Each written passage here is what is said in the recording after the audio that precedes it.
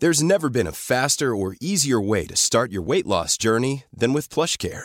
PlushCare accepts most insurance plans and gives you online access to board-certified physicians who can prescribe FDA-approved weight loss medications like Wegovy and Zepbound for those who qualify. Take charge of your health and speak with a board-certified physician about a weight loss plan that's right for you. Get started today at plushcare.com/weight-loss. That's plushcare.com/weight-loss. plushcare.com/weight-loss. Many of us have those stubborn pounds that seem impossible to lose, no matter how good we eat or how hard we work out. My solution is PlushCare. PlushCare is a leading telehealth provider with doctors who are there for you day and night to partner with you in your weight loss journey. They can prescribe FDA-approved weight loss medications like Wegovy and Zepbound for those who qualify. Plus, they accept most insurance plans. To get started, visit plushcare.com/weight-loss. That's plushcare.com/weight-loss. Controversial subjects with the facts can be tense, but we are ASAP Science here to make things make sense. Today we are talking about traveling. We're going to explain how it affects your brain, your body, your emotions, but also the impact of tourism on the environment. And historically, when do we all start traveling the globe? Before that, we're going to be talking about genetic mutations and COVID, as well as solar powers and climate change. And good news. Good news. Good news. What's it from? Wicked. Yeah. Is that movie coming out? Oh, well, didn't it get like, delayed from the strike? Yeah, I'm excited for that. Do you think that's going to be good? For those who don't know what we're talking about, as two gay men, we're talking about Wicked, the musical. I think a lot, right? Everyone knows about it. It's at this point. If you don't know about Wicked, where have you been? You at least know about Adele Dazeem at the very least. Definitely Adele Dazeem is more famous than Wicked. But I do feel like it's gonna be good, at least just because it's like Defying Gravity is going to be the end of the first movie because they're splitting it up and that's the end of the intermission. So that'll be fun. I find it weird they're making it two movies though, because I'm just like, are they putting a lot of filler in there? Yeah, because it's not like... Or it's going to be amazing. You're going to be like, wow, I'm so glad we're getting all this extra. No, every time I've seen Wicked recently, I'm like, oh, there's 10 minutes about goats teaching professors. Like, I don't want more goats. It's literally like, we're turning into goats. And it's like, okay, I blocked that from my memory. So I don't want them to add to Wicked, actually. Unless... Maybe they're adding some new songs, I bet. But those ones even then, end that up being sketches me bad. out. Yeah. Okay, so I guess deep down, I think it's going to be bad because I'm not sounding but very I confident. really want it to be good. I actually still love Wicked, even though I think it's aged. Me too. But that's just It's what a life good is. soundtrack. Yeah. Everything ages, including us. We're talking about traveling because we just got back from, I guess one might say, a Euro trip. Right? Like when we were on it, I was like, so this is a Euro trip. But we were only in two places. Yeah, like, I know. It's not but like we were in Spain and Italy and like they were one place in Spain and like 1.5 places in Italy. Yeah, but I mean, it's Europe. Yeah. Europe has a vibe that like people talk about. And when you're there, you're like, oh yeah, they really do eat like croissants and have coffee for breakfast. Like that is the culture. And like they do like spend a lot of time together in parks, like outside with their kids. And they do like have really old stores and the hotels are small and old because it's like ancient. By the end of this episode, we should give a verdict if you would rather live in Europe or North America. Whoa. I know there's like obviously so many different places in Europe, but like if you had to choose to be reborn. That's what I mean. I'm just saying like it was a Euro trip in the sense that no offense, Europe. I know you all have different countries, but there is a vibe amongst them all. And it's like, it's especially like, to us as outsiders. Not to oversimplify it, but it is like croissants and coffee in the morning. Like I am just like, wow, you're really doing a sweet and a coffee and that's it? It's wild. I'm like, where's the grains? Where's the oats? Where's the kefir? Where's the yogurt? Like where's the berries? Cereal boy. Yeah, I guess I needed to go to my culture. Like, where are the eggs? Yeah, that's actually more American. I feel like for me, it was like I should have gone to Ireland, which like technically is Europe. Is that like who eats where eats the most cereal? Who invented eating cereal? It's not oats. the British. It's so Irish British. Disgusting. No, because oats. a British breakfast is like beans and ham. Wow, you just became, no offense, but your voice just got so gay. That was intentional. A British breakfast. It was on purpose. No, that's like modern. Like think about like way continental back in the day. breakfast is when you get like a muffin and cereal. It must be continental Europe. Let's just go That with that. invented But cereal. in my head, I'm picturing oats and like milk and dairy as a culture being Irish and British because it's like gross and it's like not French. It's not the other ones. German is very muesli. When I went to Germany, I was like, now this is where the muesli is at. Let's That's go. where you're from for sure. Yeah, you probably like, not that you're actually from there, but I just mean like, I feel like that might, maybe Scandinavia. Like it's in your blood that you want to eat like raw, plain, bland, tasteless food. Yeah, it is like also, I bet that if you're European listening to this, you probably want to flip a table that I'm like, all of Europe is, the culture is just croissant and coffee in the morning. I'm like, that is like maybe more French in Spain or something, but Yeah, oh my God. Europe's got a lot. And in Spain, you do eat so late. And it's like, this can't be good. Yeah, you're like, I'm at 10 p.m. and I'm the first reservation. Like we're the first people here. Yeah, and it's like, it's not like the morning isn't a struggle. If you're Spanish, is it? Like, please phone in and explain. Although, so freaking fun. We had so much fun in Barcelona. Yeah, and we honestly just kept we didn't get jet lag because we were like, well, if dinner's at 10 and we're going to stay out and party, like we're just staying on home time. We stayed out partying till 6 and got up at 1 4 days in a row because it was so fun. And so we didn't ever leave North American time zone. It was such a sleigh, but it was like waking up at 1 while you're traveling is a bit like, are we horrible people? Yeah. Because it's like, Well, it was just that kind of trip. Yeah, we saw the Sagrada Familia. Gorgeous building. But anyways, that's why we had traveling on the brain. And it's like, did we enjoy it? Did we do something good for our bodies? You're going to find out. Should we get into it? Yeah. Slow. Oh, what did we learn this week? Okay, you go first. Mine is some positive news about climate change, as you said, related to solar power. So a new research study just came out evaluating the fact that we may have just passed a tipping point for solar power to be inevitably like the main source of energy by, they're saying, 2050. Based on like how fast it's growing, like how many people are adopting it, the price coming down so low, their estimate was that it doesn't, like the barriers, there are still barriers, but there's so few that it's basically inevitable. That's Which I thought was cool. Let me see what else I wrote here. Such a sleigh. Yeah, they're also the study itself was looking at like zero carbon power sources and where they may be in the next like couple of decades. And so yeah, I'm trying to think if there's anything else that interesting to say. It was just, Oh like, my exciting. God, I love it. No, I'm trying to debate whether I like go into the details of the study. There are like 4 main barriers. I'll just say now. They were like grid resilience. So one of the big problems is making sure grids are prepared for this, and that like, yes, solar doesn't run all day long. So how do you supplement it? Battery How do you storage. improve battery storage? How do we connect areas so they can share power? So like that's obviously a barrier that needs to be addressed. And like the mining of the lithium. And Yes, that's stuff. another one. Okay. Is supply Definitely chains. go into the Okay, issues. supply yeah. chains is another one where they're like, we need to make sure, because this is becoming so popular, that we have enough resources for it, or that the resources are available when we're wanting to. And we don't go to war over like Yes, Chile and fair. Argentina for lithium. Yes, okay, yeah. Okay, sorry. The financing, so apparently like the solar boom has mostly happened in high and middle income countries, but the study was like, we really need to put investments and like potential funding for lower income countries where the potential is even greater, but the money isn't necessarily there to help promote it right now. These are all legit issues. That But so, we should okay. talk And the about. last one was politics, like declining industries being against this. The and what? how- The what industry?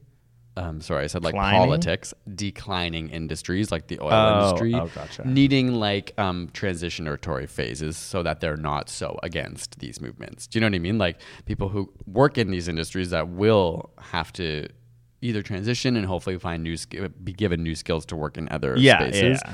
It's like if you live in a country or a province that is primarily supported by like a Or a fossil state. fuel or a state, it's more likely the politics of that place is going to be more pushed back more against renewables. Yeah. Okay. Slow. Yeah. But this ultimately they're saying Those were like, all the issues that like Yeah. are real, right? But you're saying just even despite all that. yes, it's like past a point where like it's happening. So they brought back the trajectory by 10 years of what they had originally thought it would be, where solar becomes the majority power source. Remember when I like took a big solar panel and then like took the wires and put them on my tongue and And got and then electrocuted? got like fully electrocuted and was like, holy shit, they're powerful. But in that moment, I was just like, okay, wow, this works. Yeah. Like I like felt it and like maybe took a few years off my life and I did film it and I don't know You've why never I been did the that. same since. Yeah. Ever since I've been able to hover my dog with my brain. But it was like, yeah. I hate to say this, but solar panels are a sleigh.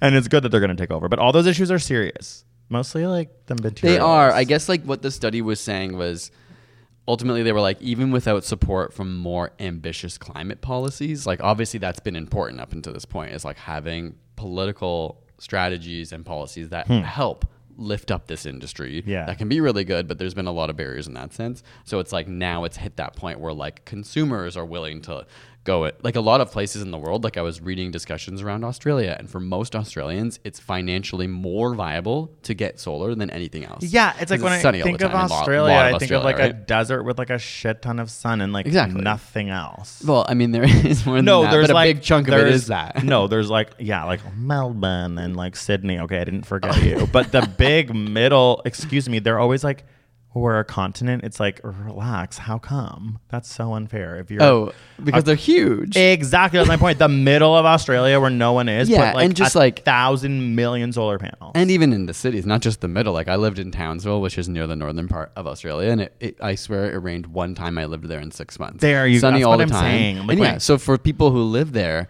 it probably makes them money to get solar. So the incentive is they don't need to incentivize people because people are like, I'm actually losing money if I don't put solar wait, on. why isn't Australia like a giant fucking solar panel? It's a rich country. They have the They're probably infrastructure. becoming one. I don't know what the status of them is. But then every time I hear about them, they're always like, we have this horrible right wing, like I know they got rid of that one, but it was like, oh, it really sucks if you're like still relying on coal and you're Australia. I mean, yeah, well, Greg, fucking don't speak too early before our next election in Canada. Okay, well, we're not going there. We will go there. I'm just saying, like, countries don't but necessarily. Canada isn't a goddamn sunny McSun place. We have winter, so at least the person could argue that the solar panels are like half the year. Like, there's no sun. Fine. I'm just talking about the reliance on fossil fuels in our country. No, having like I a pretty know. big reliance You on didn't that. have to go there. I was making fun of Australia, which is always fun to do. Okay, move on. I'm so sorry, Australia. Oh my God, I was about to defend myself. Australia doesn't care about you. I was about to defend myself. I'm Australia's defender, and you just leave them alone. Just because you like Australian Survivor, which is incredible. Yeah, and But I like Australians. I lived there. And I've traveled there multiple times. I also like Australians when they prove to me that they're worthy of being liked. That's all I'm going to say. I love them. I just need to be proven first. And I also was about to defend myself and be like, solar power. We are a justice for solar power family, and that's the Lord album Solar Power, and I realized that's New Zealand, that's not Australia, so I'm sorry. Yeah, New for Zealand even is slay. Yeah.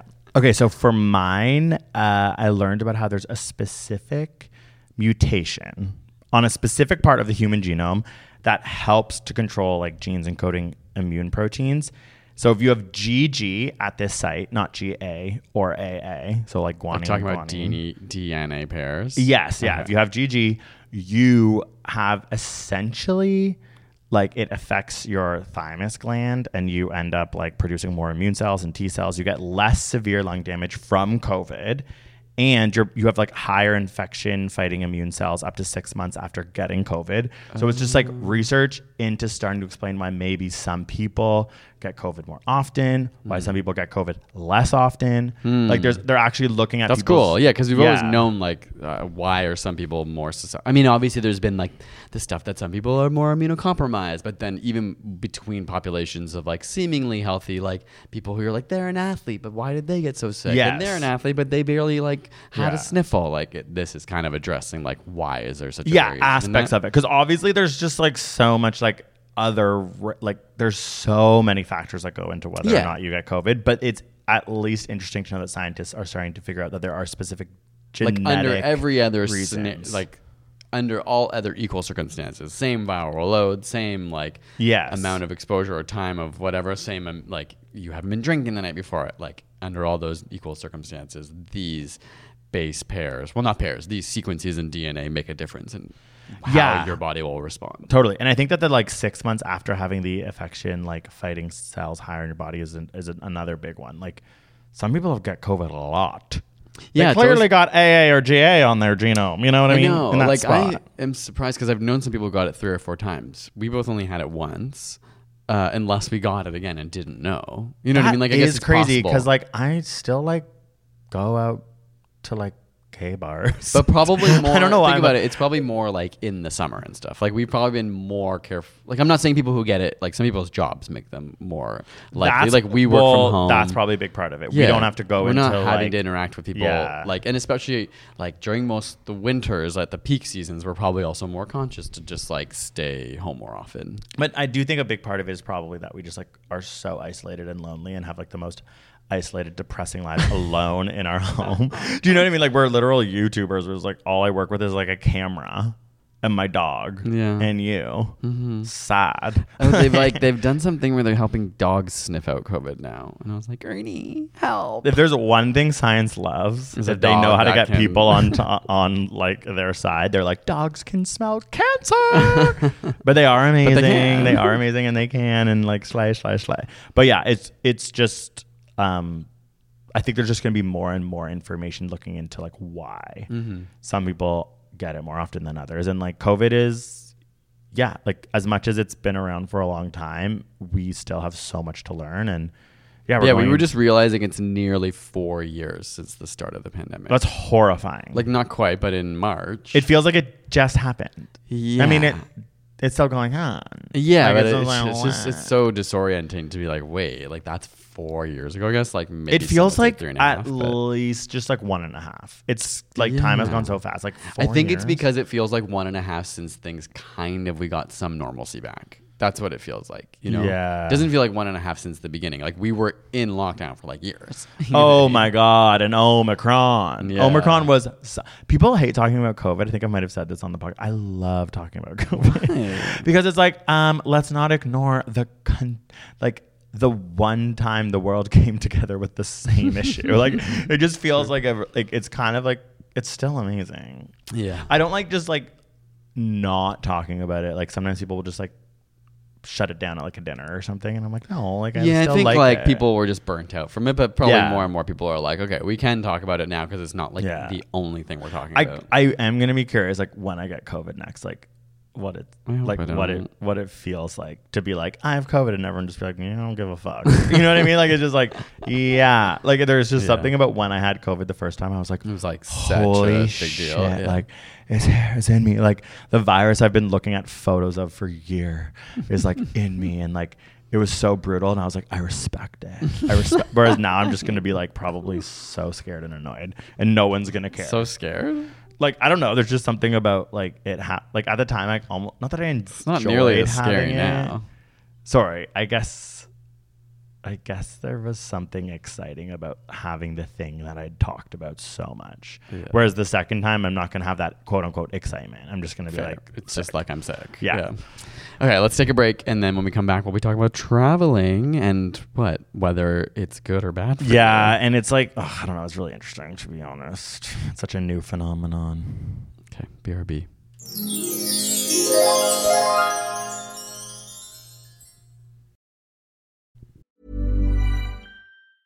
Life is full of awesome what ifs, and some not so much, like unexpected medical costs. That's why United Healthcare provides Health Protector Guard fixed indemnity insurance plans to supplement your primary plan and help manage out of pocket costs. Learn more at uh1.com. Hey, it's Ryan Reynolds, and I'm here with Keith, co-star of my upcoming film, If, only in theaters May 17th. Do you want to tell people the big news? All right, I'll do it. Sign up now and you'll get unlimited for $15 a month and 6 months of Paramount Plus Essential Plan on us. MintMobile.com/switch. Upfront payment of $45 equivalent to $15 per month. Unlimited over 40 gigabytes per month. Face lower speeds. Videos at 480p. Active Mint customers by 531.24 get 6 months of Paramount Plus Essential Plan. Auto renews after 6 months. Offer ends May 31st, 2024. Separate Paramount Plus registration required. Terms and conditions apply if rated PG. Study time. Study time. Study time. Okay, so here's a definition of tourism. It's a social, cultural, and economic phenomenon which entails the movement of people to countries or places outside their usual environment for personal or professional purposes. You know what that reminds Isn't that so me like of? boring? It's like, oh, Yeah, sorry. this reminds me of like, you know, when you're in grade 7 or 8 and you're giving a speech and you're like, my topic is tourism, and you go, You start. The definition of tourism is, and then you say that. But it is and then interesting you start your because speech. it is like we're all like, oh, where are you going? Like in our privileged Western world, it's so like, I don't know. There's so much meaning put on it, but when you read the definition, you're just like, yeah, it is just you moving outside of your comfort zone to a new place for like but not just your. I guess does tourism? Okay, it doesn't have to be outside of your own country. So is it just like anywhere? Like if I just go one city over, is that tourism? Zip it. Listen. Another definition is someone who travels at least 80 kilometers from his or her home for at least 24 hours for business or leisure. Go visit my family, it doesn't count. It doesn't count. That's almost 80 kilometers. No, it says like for at least 24 hours. Yeah, I go visit for 24 hours sometimes. Am I in tourism? Am I a tourist? No, you're not though, because for the most part, we're just going for a few hours and coming home. Okay. Wait, is Guelph 80 kilometers? It's like 74. So it doesn't count based on this. Well, what if I go to the north end of Guelph? That surely is 80. Yeah, and that would be more tourist vibes because you'd be like, wow, I've never been here. If you haven't listened to the first half of the pod, we're chatting about this because we did just come back from a little trip, and we thought we'd ask ourselves, is traveling / tourism good for you? Like, what does it do to your brain? What does it do to your body? Maybe a little bit on like, we realized when we came together to do this episode, there's a whole other potential episode about like how tourism impacts industry and can either help or hurt economies. Yeah. We're like not really going to go into that too I have much, a lot of stuff about that. So you do yours. You do yours first because it feels like it's more about. Well, what do you mean first? Just like start talking about if it's good or bad? Yeah, like obviously we travel a lot for our work, which it does say here, it does count as tourism. And we also are tourists a lot. I feel like it's something that I love, but then I'm just sometimes like, am I making it up? I think, okay, here's something I want to preface this entire episode with, is the fact that obviously travel is a very privileged thing to do. You need to have expendable money. Yeah. You need to be able to take time off work, unless you're traveling for work. But even being able to travel for work, while tiring at times, can be like an amazing experience, right? Like you're afforded to go somewhere else often because someone's like bringing you somewhere else or flying. Historically, the ability to travel was reserved only for royalty and upper classes, and I think that's still the case. Still kind of the case. Yeah. And I was just thinking about that during like researching this, how not that long ago, like no one traveled.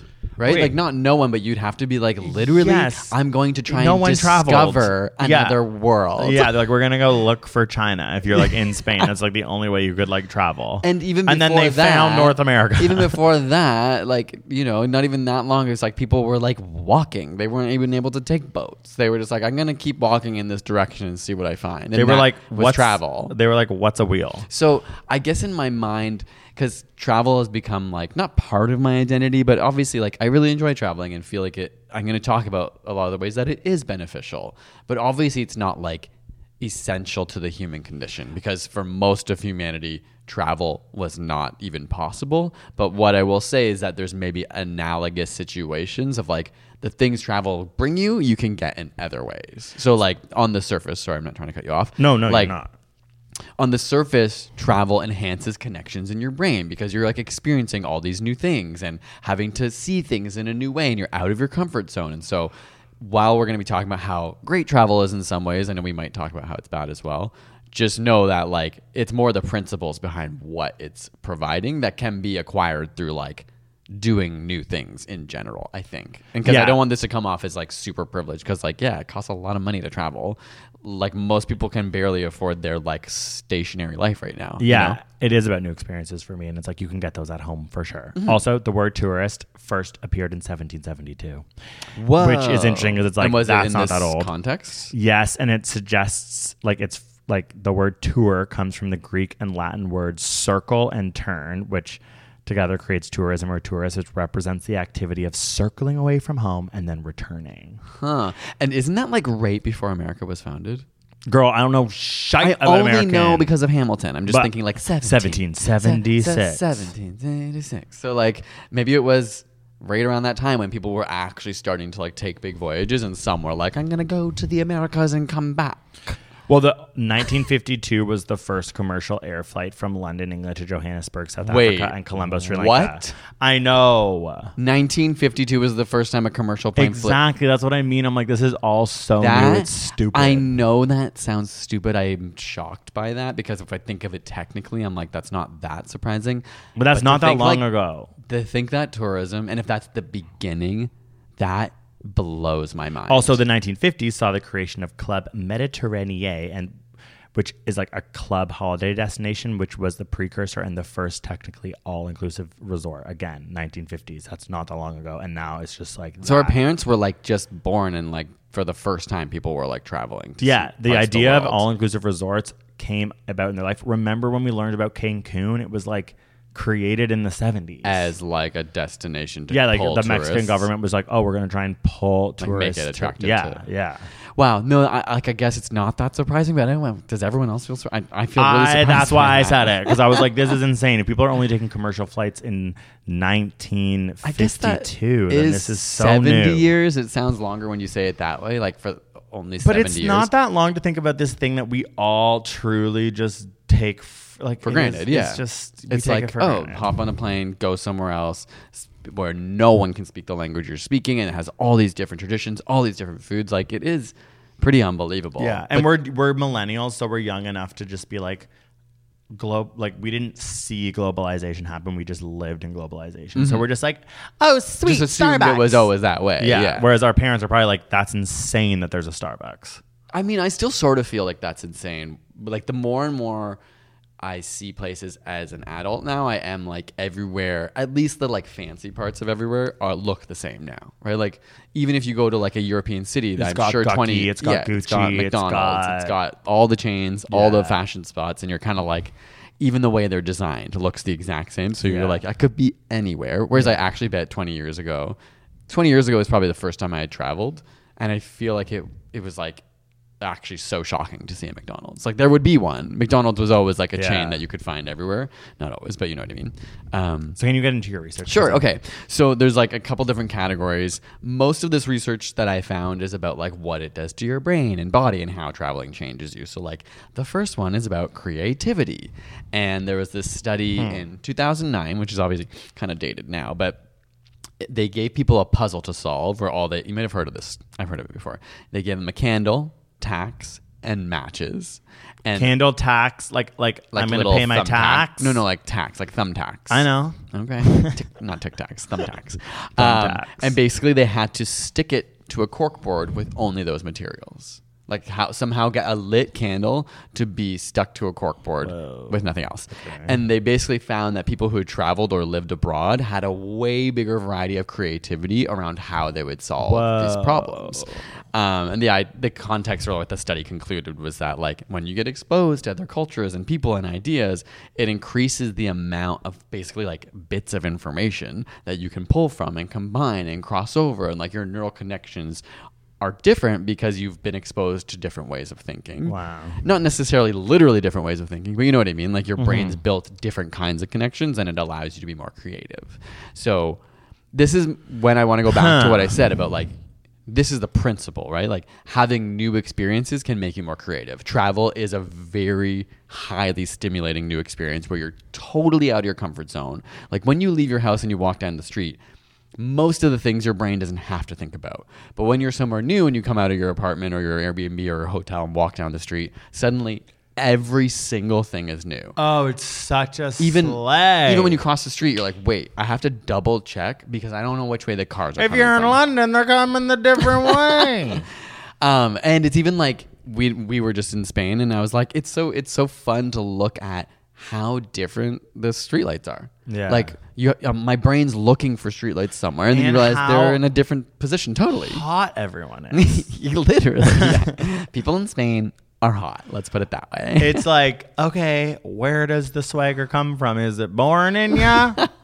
Or is it also, it's like a funny travel thing. It could just be because we're traveling. Like we were literally like best night of our lives, best part, like, but it's like objectively they could have been just as fun as Toronto, but because you're traveling, you're like, your context is different. You're just like, holy shit. Well, we've done that in Toronto before where we say like, let's pretend we're traveling. Yeah, and then we stay out till 4 a.m. and we have the best night of our lives. Yeah, it's actually That is what I would say.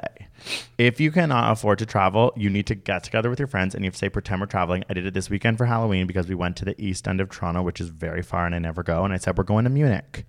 And as we went, even looking at the houses, I was like, look at that brutalist architecture. It just makes it more fun because you can travel within your own city. If you've never been somewhere, just like pretend that what it would feel like to be a tourist. And it is like enlightening. And I am like, Toronto's such a sleigh. It is. I mean, also Toronto's such a huge city. Like some people might be in smaller places. And what I would suggest, again, is go back to the principle. It's new experiences. Put yourself, do something different, learn something or different. Or drive like, to the nearest big city and actually be a tourist. Yeah, fair. Case. But what I'm saying is you don't have to be a tourist to get this benefit. Like if you're learning a language or an instrument, true. Like your brain is going to be building connections that are going to impact how you think, how you solve problems. Like you're just like literally stimulating your mind. Also, some people, unlike us, who are like, we're like, travel is a part of our identity. Some people don't like to travel. Like you just mean like in general? Like in general. And then sometimes I'm like, that is funny because we're so obsessed with it and have been forced to do it a lot for our job. So I feel like there's like a certain skill that comes with that makes traveling really easy. So it's like there's not really any anxiety. Yeah, but it's like, it would be like if I was like dating someone and they were like, I don't really like to travel. I would be like, okay, well then maybe I'll date someone. Like it's like it's kind of intense because some people really don't like it. I think they don't like the discomfort. And yeah, I mean, but everyone gets something. Some people like piano, some people like guitar, you know, like yeah, some people don't like playing an instrument. So it's like it's totally fair if you're not interested in travel. And what I would say is like if you have the means to do it, it's always worth trying something, right? Like most things in life.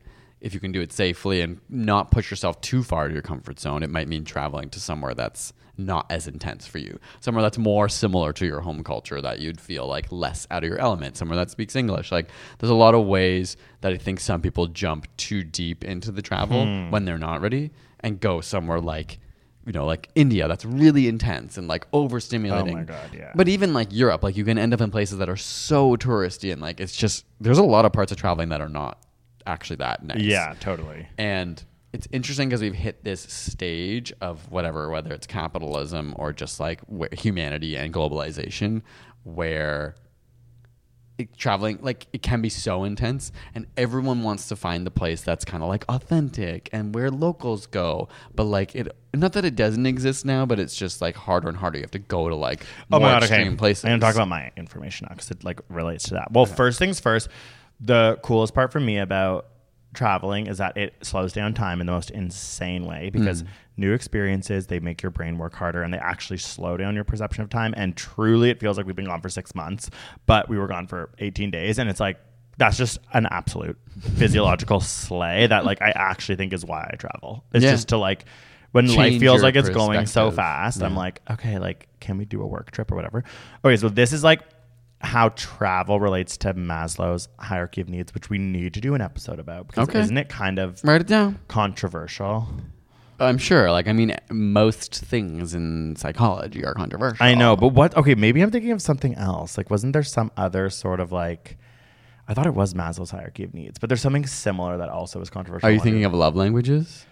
Are you thinking of personality types? Yes, I was thinking personality types. Or like INFJs or like those kind of things, right? Yeah, but also love languages. Like all of these are or? really good episodes. Love languages is so good because everyone's so obsessed with that. And then it's like, what if that's not real? Then we're all just like doing crazy shit to our lives. Hot take. Just because something's not real doesn't mean you can't get anything out of it. No, I know. We'll wait for the episode.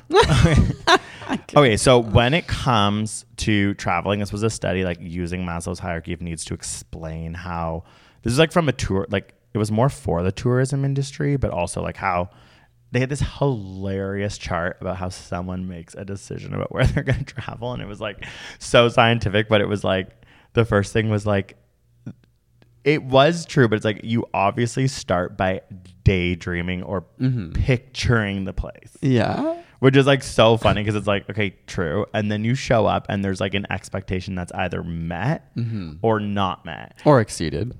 But they kind of almost had it as like, again, it was like a scientific chart that was like either it's met or it's not met.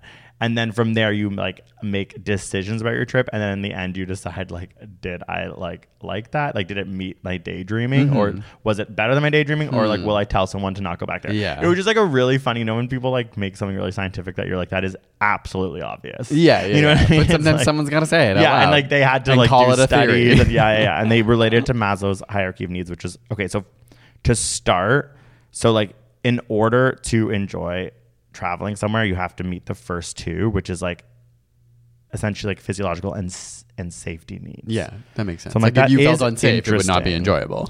And it does feel like the first thing you kind of do is you show up, you're like at the hotel, like it's about safety. You're kind of starting to be like, oh, I mean, even for us, like we've done some intense travel, and some of the first things I ask, I'm like, okay, so is it safe for me to walk Like home here, at night? yeah. And it's like, because you just like instinctively like do that. And when someone's like, oh, hell yeah, you're like, oh, slay. And if they're like, no, it's like, well, then there hopefully are some other things that make it worth it. Like, yeah.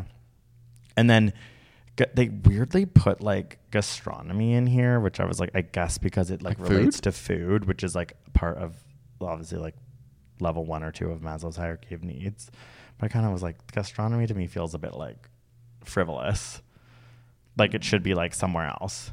Why? Don't you need to be able to eat? No, I know, but when I think of tourism and eating, I don't think of like sustenance. I think of being like, oh, the gorgeous. But you're right. No, actually, you're right. Like you show up and you panic because you're like, I need to eat food. Yeah, and some people may have like fears around eating different foods that would make it more challenging for them to try something. Yeah. Okay. different. No, it actually makes sense. And they're writing here like regions will have specific unique products and the location will inform the food. So if you are enjoying it, that weirdly is level 1 and 2. And that kind of is what? I'm just laughing. I'm sorry to side note, but I just was like, oh, that's a shirt you bought me for my birthday like 3 years ago, which I have never worn because you always wear it. And it just has like a giant hole in the pit. And I'm just like, I guess that's your shirt. Yeah, it is. Toronto Hairspray. Yeah. You know, I think I gave you like 10 shirts that day and I took one back.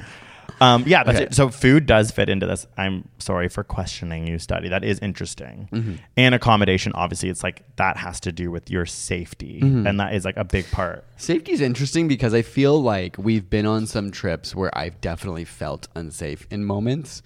But I feel like there's this fine line of if you feel a little unsafe but end up being fine, it can be a really intense, amazing memory. You know what I mean? And you feel like you conquered something. Okay, well, now let me get into the next one because that can be what it has to do with. Actually, that might be even C.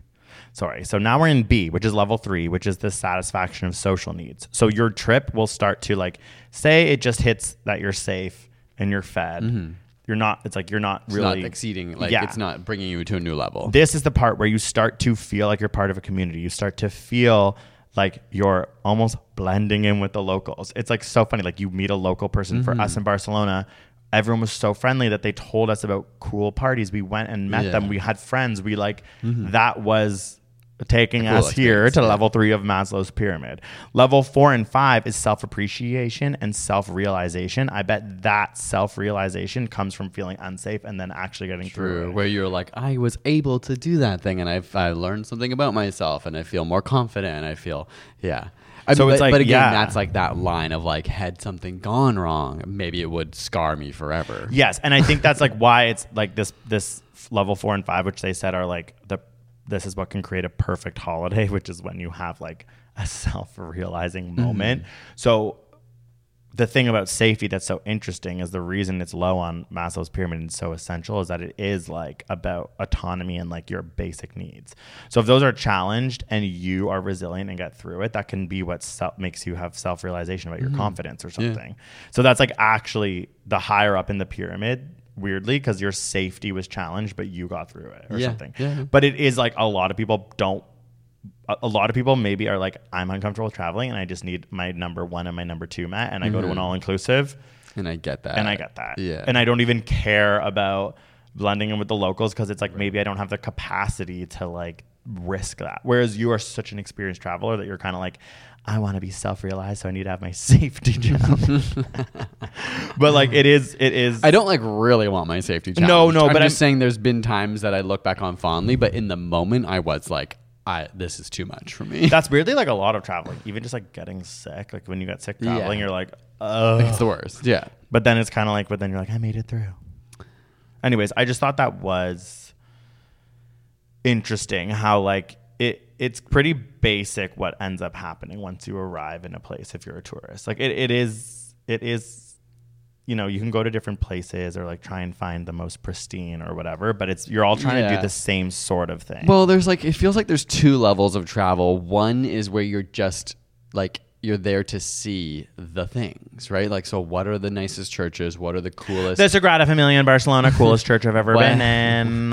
What are the coolest like natural wonders here? Like you're going to those because they're magnificent. They inspire awe in you, which is like a really amazing emotion to have. Yeah. And then level 2, not like that it's better, but just the second part of that I think is I want to go somewhere and feel what it feels like to be someone living there, right? Yeah. Like, I think when you go to somewhere for a short period, you're like, I'm just here to like take in the sights, to learn a bit about this country or this place, and to see cool things. Yeah, and I'm never gonna try and like blend in because I'm gonna eat pizza and pasta in Italy, but I'm not like, oh, this is how the locals feel. Yeah. But there's another version of traveling where you're like, I actually want to go to the restaurants or the bars where it's actually people from and here. it's so people talk. They're like, oh, you gotta try this restaurant. It's where all the locals go. I know. And it's just like so cringy. It can it's like, be so cringy. Write it but, like, down. the sentiment is fair because there's something cool and special about being somewhere and feeling like,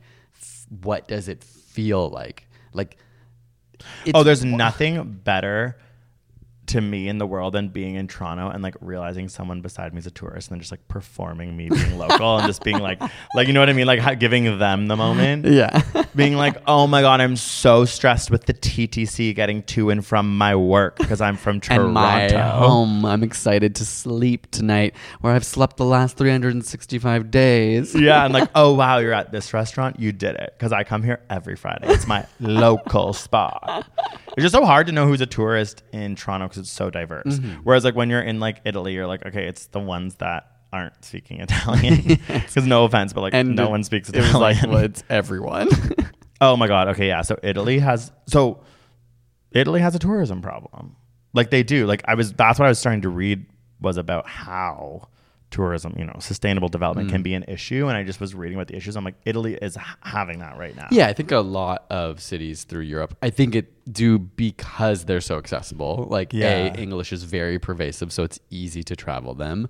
B, the food and cultures are similar enough. So lots of like North Americans and people from Britain and other parts of Europe feel comfortable going But then there. I'm like, was it the White Lotus? I'm sure the pandemic and White Lotus didn't help, but that's just for the coast. Yeah, but okay, there was a Not study like I read Rome. about how lockdown made people feel less free and fantasize about traveling more than they ever had. Yeah. So I know that a big part of what we were learning in Italy was that it was like a post-pandemic issue. Like a boom. Yeah, like there are so many tourists in Italy. We were at their like quote unquote shoulder season and they're like, we've never seen this many people into October. And I think that they were stressed because they were realizing they weren't able to give people like the experience. Yeah. They want. They're like, you can't actually get from that city to that city because the bus is full. And there's not enough room, or like there's all these reservations you haven't made. These restaurants are all so busy because there's way more people than normal. Like, yeah, I think that is an interesting part of like going back and thinking about how travel only started like 70 years ago, and that's like to say the first trip. Yeah. Like I'm sure the actual travel tourism industry. And Italy is an interesting one just because there's like so much history, you know, like thinking of Greece and Italy. And like also history of travel. Like when they were talking about affluent historical people traveling, Italy was a place that they went. It was like you would go to the coast of Italy if you were a rich Italian or like a rich or Greek a rich person. British person. Because it's like beautiful. Yeah, because we were on the Amalfi Coast at one point, and it was just kind of interesting being like they're actually compared to like all the rest of Italy where there's like thousands and thousands of years of history, is kind of like the history here is just that like rich people came and made houses because it was pretty. Yeah, and it was like a relaxing and it's countryside. like some of them were like, yeah, we made paper and like farmed lemons. But that's not like it. But whereas obviously if you go to like Rome and you go to like you're like seeing like the beginnings of not beginnings of humanity, but like of a kind of civilization. And we were on a hiking trip, so it was taking us into really satisfying like in the mountains, like challenging hikes in the mountains behind Amalfi, which was really beautiful. But then I was like thinking about being stuck in a tiny Amalfi city for a day, and you could tell people's buzzing energy and anxiety of like, what do we do? Like Thankfully, the water and weather was good enough that people could like go to the beach. But like, there's there's not just much else full to do, yeah. restaurants that don't have room for you, and then it's just like it was a tense energy. Yeah, But that was because the tourism industry there has it's like it's that struggling. pandemic Yeah. boom after that. Yeah, but I think I think that's happening all over, and more people around the world also now.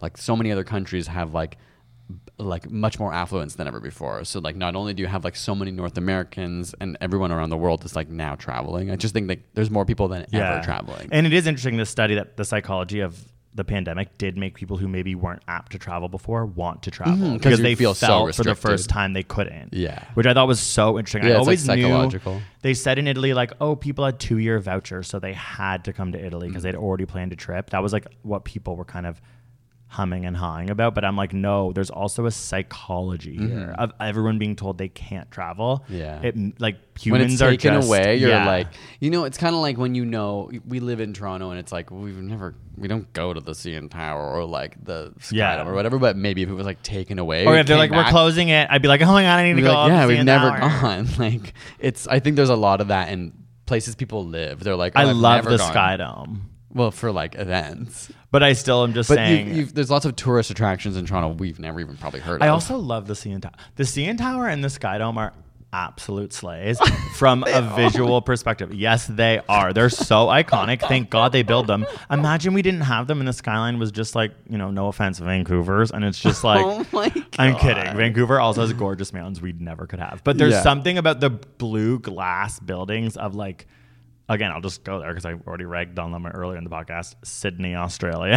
That's like, what Toronto wait. like. I'm like, they also have the most beautiful opera house and incredible bridge. Like, no, that's what I mean.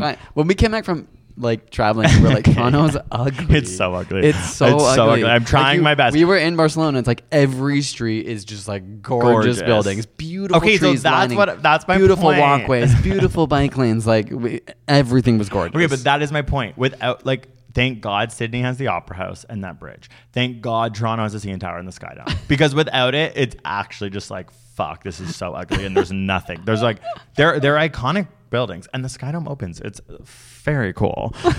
So, okay, in Canada. Does that not happen at other stadiums? No, the way that it opens, a lot of them will be open air if they're in like LA and stuff because it doesn't rain enough. Right. Like, but are there ours not other closes. ones that close? There's got to be. There's got to be some, but it's still really freaking cool that it can be a winter place and then in the summer open up. Thank God they designed that. Okay, in 2011, this is in Canada, tourism created $78.8 billion and it created 603,000 jobs and it accounted for more of Canada's GDP than agriculture, forestry, and fisheries combined. Whoa. I know. We don't know there's tourists here, but they're here. And a lot of like them will like drive across the country. It's like, well, I've never done that. And then this was talking about sustainable development and how like what you were saying, like a lot of tourism is linked to wanting to go to the most pristine place, but that's like counterintuitive because in order to get tourists there, you have to like destroy the environment. Yeah, and I didn't know sustainable development because people would study that at our university. The definition is the needs of the present without compromising the ability of the future generation to meet their own needs. I was like, that's like such a specific way of defining that. That is interesting with tourism. Yeah. Like, how do you have people come to a place without like impacting the place itself in the future for the people who live there? It's like, okay, like that's going to be hard. And then this was talking about how tourism is going to be affected in Canada by climate change. And it was like interesting, like warmer temperatures. It's going to be like really hot and like heat stress for tourists, cooling costs. Decreasing snow cover is like a big issue for Canada because people would come to ski. Like, so you mean you said decreasing? Yeah. Lower mainland mountain resorts didn't have enough snow for a season in 2014. And then obviously increasing storms, like droughts in California, like you can't like get people water. Then this one was like increased frequency of heavy precipitation and that flooding in Manitoba caused the swinging bridge attraction to close fully. Like things like that where you're like, oh yeah. Yeah, more extreme weather makes it even just scarier to go to a place that potentially has extreme weather, right? Like even here, like we get some pretty intense winter blizzards, and if those get more and more extreme or unpredictable, I'm sure some people will be afraid of that. Yeah. Like I'm afraid to go to places where there's like hurricanes and stuff. Yeah. And if I know they're more unpredictable than ever before, that makes it less appealing to go somewhere like that. And there's also something called the tourism carrying capacity, which is like this algorithm to figure out the maximum number of visitors which an area can sustain without unacceptable deterioration of the physical environment and without considerably diminishing user satisfaction. So I'm like, I think the Amalfi Coast's TCC, tourism carrying capacity, was overstretched. And I'm like, there is an energy that you feel if you go somewhere like that, where you're like, this isn't built, but everyone wants to be here. Like, it's just like interesting because it's like an inevitable industry and an inevitable concept where all humans are probably going to do forever. Yeah.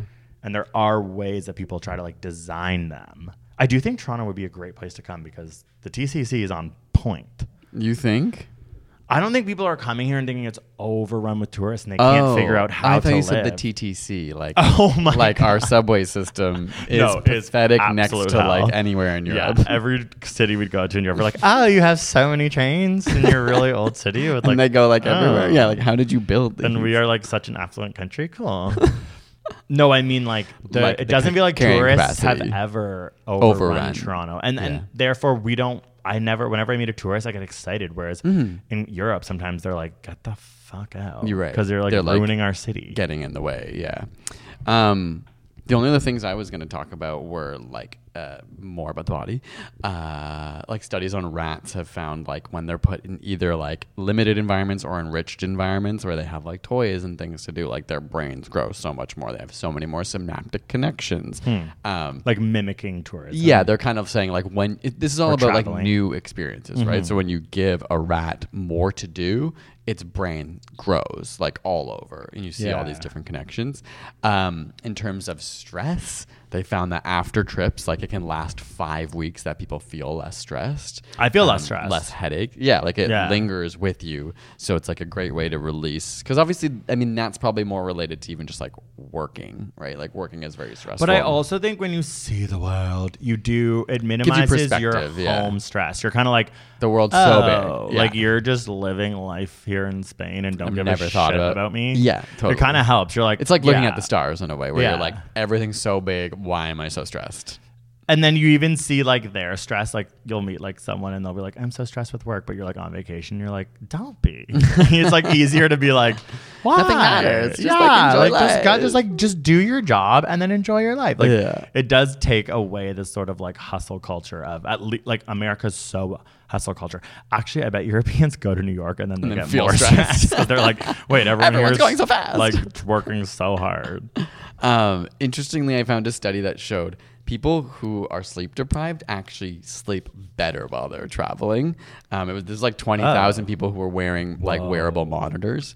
And it was people who already sleep 7.5 hours, like would sleep less while they were traveling. But for those who were underslept, this is in areas where they weren't changing time zones. They got more sleep, probably because they're on vacation. Like, you know what I mean? Or also like, true, they're not having to get up. I was like, and it's the because stress they're of work working so much. I'm sure there's lots of factors, but they just found that people who have sleep problems would sleep more. Wow. So, solution if you can't sleep, and ultimately the overall happiness of people who travel is a bit higher. But it's important to note that work, family life, and friends plays a much bigger role, but travel is it said something like 7% happier if you accumulate travel experiences. So it's not That's interesting because the family, friends, and home life is so important. Like I feel work was in there too, you know? Work, sorry. I'm going to drag like the idea of people and it's just like everyone probably freaking hates me because I also think at this point I'm also kind of coming for Australians again.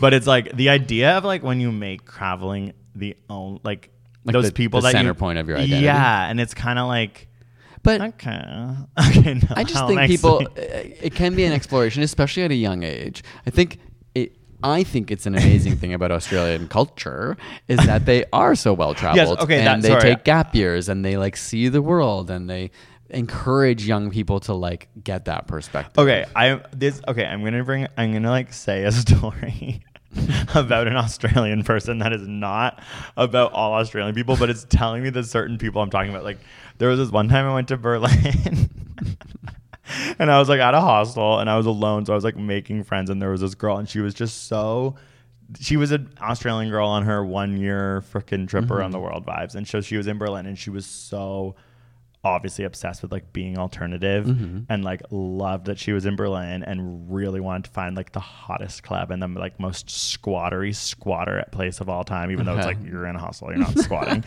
And we went on like, I initiated probably we should go on like a walking tour of the city. Like they're really good. And it ended at this part of Berlin that's like the equivalent of like Times Square, I guess, or like just like a busy business area. And she literally had a panic attack. She's like, I can't even see this. Like she was just like, oh my God. She was like, because she'd had this idea, I guess, spending 4 days in Berlin. She'd had such an amazing time of just being like, it's all alternative. Everyone is counterculture. And it's like, no, we're like, there's like a lot of people in Berlin who are just like normal, like who aren't just constantly like going to Berghain. Right. And she was like, it was like, I had to comfort her. And I was just like, you're not from here. Like it was, and that energy sometimes like when we were in South America, people who are like American, who are like, you know, it's giving like cornrows in the hair and being like, I actually am living in Costa Rica. And it's like, no, you're a really rich white person who moved to Costa Rica. Like, and I'm like, to me, those people are sacrificing their family, their friends, and their work at home to do this thing that if you think is more valuable than those other things, you might get lost in the plot of it. Yeah, and it is a bit illusory. And like, of course, there's something to gain from it, but you have to like put it in perspective. And I'm like, again, maybe just privileged to love Toronto and love my home life. So traveling feels like such a nice thing to do, but it's not. It's like cherry on top of like the base of what you already. You need a good cake to appreciate everything. Yeah. And like, I hope that girl from Australia is not listening or remembers this, but I just remember being like, this is so funny. Like Berlin has such a lore around it. And it's like, babes, there's a Zara and lots of people from Berlin are shopping at Zara. Like, I'm sorry, they are. Yeah. Like maybe for a black tank top to get into Berghain, but like, it's just kind of funny because it's like, like sometimes you want a place to be something that you dreamt of. Yeah, and sometimes you're trying to fulfill your own needs in the first place. And people do that with travel. They do it with lots of things, right? Like you build an identity around. She literally ran away from me and my friend because we like needed to find sunscreen and we like had to go into the like equivalent of the large pharmacy because I was like, I'm going to get sunburned. And she's like, I can't be here. I can't. And she like ran onto the subway. And I was like, that's okay, well, so funny. I'm going to just buy some sunscreen. I'll meet you at the hostel. Also, there was an American guy and it was so sad, and he'd been there for like, what, weren't you with me for this one? I don't know. He'd been there for like a week and a half, and he said he wouldn't leave Berlin until he got into Berghain. He tried to go to Berghain like every single night. And so every night we'd be like, hey, we're going for dinner, see ya, Chris. And he'd be like putting on his belt and being like, I'm gonna try again. And we're like, good luck. It's like, oh my God, this goddamn club. Yeah, it has such a lore around it. Yeah, it's so funny. And people still talk about it. Like, I think even on this last trip, people are just like, Berghain, the sound system. It's just like butter to your ears. And you're just like, no, it's not. But okay. I think like at the end of the day, like, do you think traveling is good? I guess the one thing we haven't fully talked too much about was like how the impact on the environment. Yeah, the environment, and just like how even thinking about like that, well, not that girl you were talking about, but like a lot of people with money from Western countries go to these other countries that are less privileged and use the power of their dollar, which actually impacts the local economy.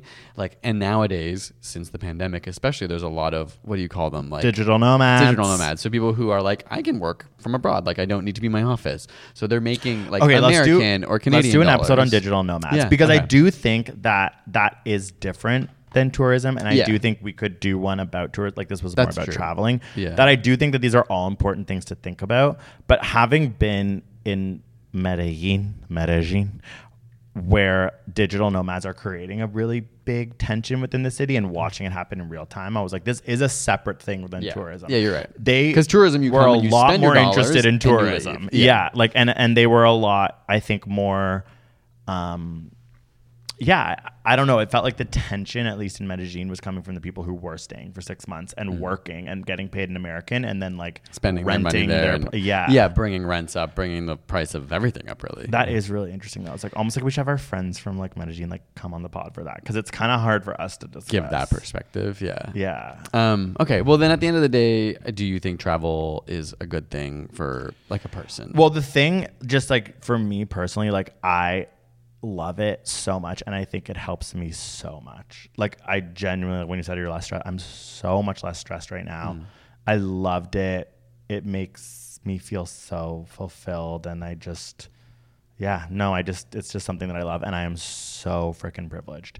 Also even so privileged in my like I don't have anxiety. Like I don't have these things that make around traveling, you mean? Yeah, but even if I didn't have anxiety, if I had severe anxiety, like it would just be hard to travel. Like I just have this I don't know. I see what you're saying. It's not I don't know. I just feel like there's a lot of parts of it that could be really unenjoyable for people that I just don't have that. Mm-hmm. Yeah, no, and I love it and I love seeing the world. I think it makes like me feel so like comforted. Mm-hmm. Are you gonna ask me? Yeah. Yeah, I think travel is amazing. And like, again, I think you can get some of these benefits in other ways, but travel is just like a way to throw yourself into something else. Like, not to bring up Big Brother, the show is on, but it's similar to that, where it's like you can't construct a situation like that for yourself. But travel is kind of a way where you're just like putting yourself somewhere else. And now all these variables are different and it's like hyper stimulating for your brain. I think it does like lead to like why we care so little about our job. Or like I just feel like so many of our American peers who don't travel that much are so committed to their like they get a little myopic about their job. And so I think that in some ways the reason why I at least have been so calm about ASAP Science a lot of the time has been like I travel and I'm like no one here gives a fuck about ASAP Science. Right. Yeah. Whereas I feel like it's you build your own world that this is so important. It really has helped me with like stress and like not sort of caring so much, caring enough to like build a career, but not to take you out and give you perspective is always helpful. Yeah, you know what I mean? To just stop you and be like, your world is small. And that doesn't have to be a sad thing. That can actually be a really exciting and liberating thing to realize. And it is about where you choose to go. Like whenever I go to New York or LA, I feel more anxious about my job. Yeah. Like it's like, and I bet a lot of people, because you're surrounded by yeah. Or if I go to like London, it's like these places are cool, but I'm still thinking like, oh, it's like when I go to literally anywhere but those three places where you start to be like in Medellin, it was just like I don't know. It's just that's the type of travel that makes me feel less stressed. Because some people might just like love going to New York and then like not get the same sort of like. Yeah. But to each their own as well. Yeah, totally. I think if you're into it, it's such a cool thing to do. It's like it can offer so much that it's worth doing. Yeah. And it obviously has like some pretty good effects on your brain. But I'm so excited to talk about all those other ones, including digital nomads, love languages, personality types. Okay, like and subscribe, Raul. Was that the word? Thanks for listening, and we'll talk to you next week. Peace. Bye. Mom deserves the best, and there's no better place to shop for Mother's Day than Whole Foods Market. They're your destination for unbeatable savings, from premium gifts to show-stopping flowers and irresistible desserts. Start by saving 33% with Prime on all body care and candles. Then get a 15-stem bunch of tulips for just $9.99 each with Prime. Round out Mom's menu with festive rosé, irresistible berry chantilly cake, and more special treats. Come celebrate Mother's Day at Whole Foods Market. How would you like to look 5 years younger? In a clinical study, people that had volume added with Juvederm Voluma XC in the cheeks perceived themselves as looking 5 years younger at 6 months after treatment. Look younger, feel like you. Add volume for lift and contour in the cheeks with Juvederm Voluma XC. Reverse signs of aging by adding volume to smooth laugh lines with Juvederm Volure XC. For important safety information and to find a licensed specialist, visit Juvederm.com. That's JUVEDERM.com. Not for people with severe allergic reactions, allergies to lidocaine, or the proteins used in Juvederm. Common side effects include injection site redness, swelling, pain, tenderness, firmness, lumps, bumps, bruising, discoloration, or itching. There's a risk of unintentional injection into a blood vessel, which can cause vision abnormalities, blindness, stroke, temporary scabs, or scarring. Talk to a licensed specialist to find out if it's right for you.